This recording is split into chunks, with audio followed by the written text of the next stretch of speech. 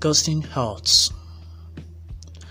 It's a cruel rejection, and it's particularly painful because you're left with no rationale, no guidelines of how to proceed, or having a heap of emotions to sort through on your own. If you suffer from any abandonment or self-esteem issue, being ghosted may bring them to forefront. You're welcome to Fix It with Camille. My name is Camille Albibamus, your host in this podcast, and the topic for this episode is: what do you do if you're being ghosted?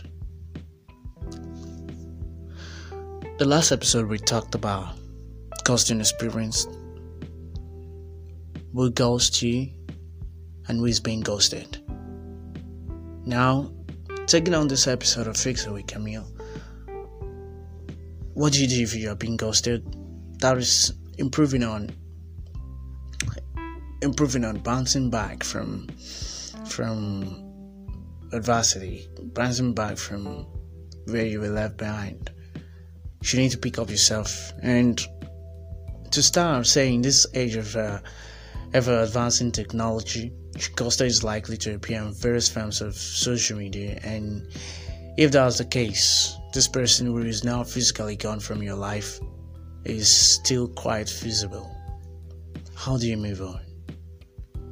Unfortunately, there's no magic bullet or proven advice to quickly guide you into recovery from a ghosted heart, but there's common sense. You get that? Number one, I would say, first, avoid reminder of your ex. They're likely to cause you painful emotions to resurface, and they won't help you get emotional closure or insight into why they broke up with you.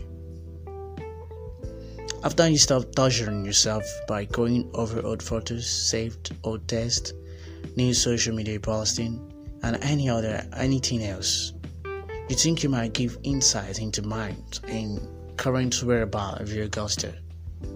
Let's face it, you are bound to be doing that even if you're not normally an obsessive person. You can be checking around, about the person just because you love the person. You can be checking different posts, different development about the person. But try the best for yourself by finding a new distraction. Most importantly, know that this is probably isn't about you or anything you did wrong. Another point is that you should realize that if your ex chose the strategy of ghosting to break up with you, it is likely, it tells you something about them and their shortcomings, rather than indicating the problem that lies with you.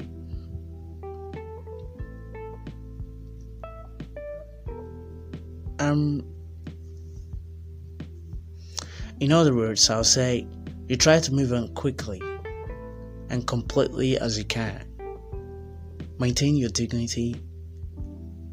Stay focused on your own earth, happiness, and the future.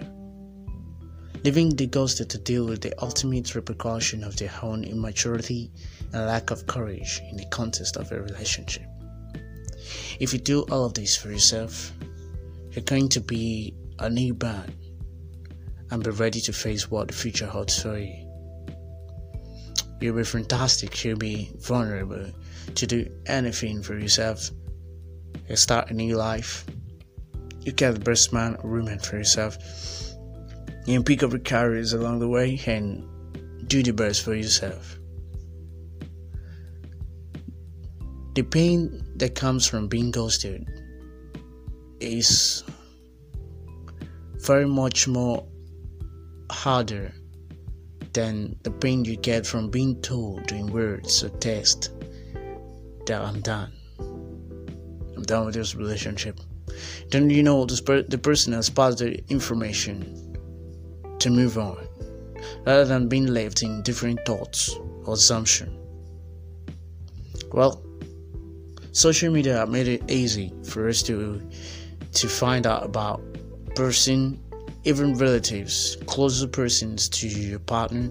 So being scared about the person being a problem or leaving the country for another cannot be an excuse for not reaching out. But saying up there about your partner really out, and you just need to pick up yourself. Always know that this is not about you, but the person that ghosted you. Pick up yourself, be a new person, and focus on your life and your future. That is what you do if you're being ghosted. Thank you for joining me on this episode. My name is Camilo Olabi-Bamis, your host on this podcast, and you can follow me on all social media platforms. And you can join me on weekends on Rebel Radio, 4:30 p.m. The time has been changed to 5 p.m. Thank you and goodbye.